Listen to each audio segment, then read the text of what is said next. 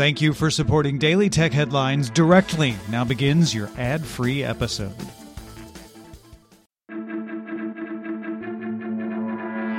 These are the Daily Tech Headlines for Friday, June 18th, 2021. I'm Rich Straffolino. Reuters sources say EU antitrust regulators are set to open a formal investigation into Google's digital advertising business before the end of 2021. Google has been fined over 8 billion euros by the EU in the past 10 years for anti-competitive behavior in online shopping and search choice on Android, but this investigation will reportedly focus on the company's relationship with advertisers and publishers. Microsoft announced that CEO Satya Nadella has been unanimously voted new chair of the company's board, replacing independent director and former Symantec CEO John Thompson.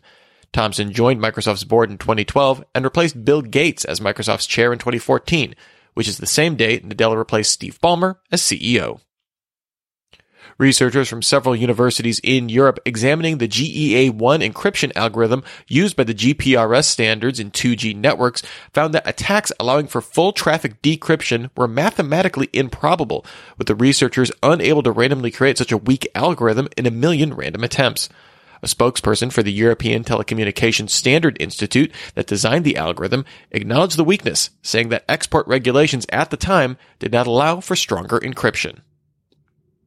The research firm Nielsen announced a new metric called the Gauge that can show a direct percentage comparison of how consumers are watching streaming services versus cable and broadcast television. According to the new metric, for May 2021, American viewers spent 64% of TV viewing time on network and cable TV, 26% of time on streaming services, and 9% of time on video games or previously saved content. The firm said compared to last year, streaming accounted for 20% of watch time, and estimates streaming time will account for about 33% by the end of 2021. Honda announced it will stop production of its Clarity hydrogen fuel cell and plug-in hybrid models, citing poor sales, with only 1,900 fuel cell vehicles sold worldwide since introducing the model in 2016. Honda entered into a partnership with General Motors in 2013 to develop fuel cell vehicles, and the two companies will continue to work on new products in the category. Instagram announced it launched ads in its short-form video platform Reels globally. Ads will be limited to 30 seconds, and users will be able to like, comment on, and save them like any other Reels content. According to XDA developers' analysis of the latest Google Play Services beta APK, Google is developing a Find My Device network using Play Services to allow your phone to locate yours or other people's devices, although technical details of how this will work are unknown. Google currently offers a Find My Device app in the Play Store, but is limited to finding devices that are signed into your Google account. TiMi Studios announced the free-to-start MOBA Pokemon Unite will be available on the Nintendo Switch in July, followed by a mobile release in September. TiMi plans to support cross-platform play with 5-on-5 player battles.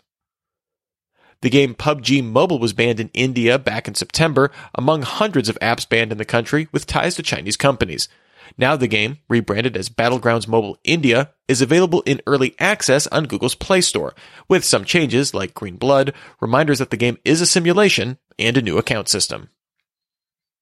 Gorilla Mobile is launching a mobile service in Singapore in September with no contracts. A $25 plan gets you 100 minutes, 100 text messages, and 20 gigabytes of data, with all unused data converted into a cryptocurrency called Gorilla Go tokens. The non-expiring tokens can be used for international direct dialing, roaming data, or even shared with other members of your company, family, or friends. Spotify acquired the podcast discovery service Pods with a Z. The startup offers an audio news feed of podcasts, presenting 60-second clips from various shows, selected using a machine learning algorithm. And finally, Bandai announced the Tamagotchi Smart, a watch with a virtual pet that includes a touchscreen to pet the creature, microphone to talk to it, and a pedometer to make sure you're giving it enough exercise, as well as wireless connectivity to interact with other Tamagotchi. The watch will first be available through a lottery in Japan, then available in the country November 23rd for 7,480 yen, that's around $68 US, with extra content available through a small physical smart key for 1,100 yen.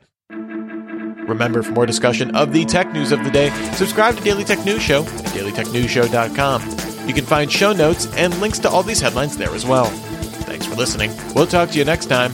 And from all of us here at Daily Tech Headlines, remember, have a super sparkly day.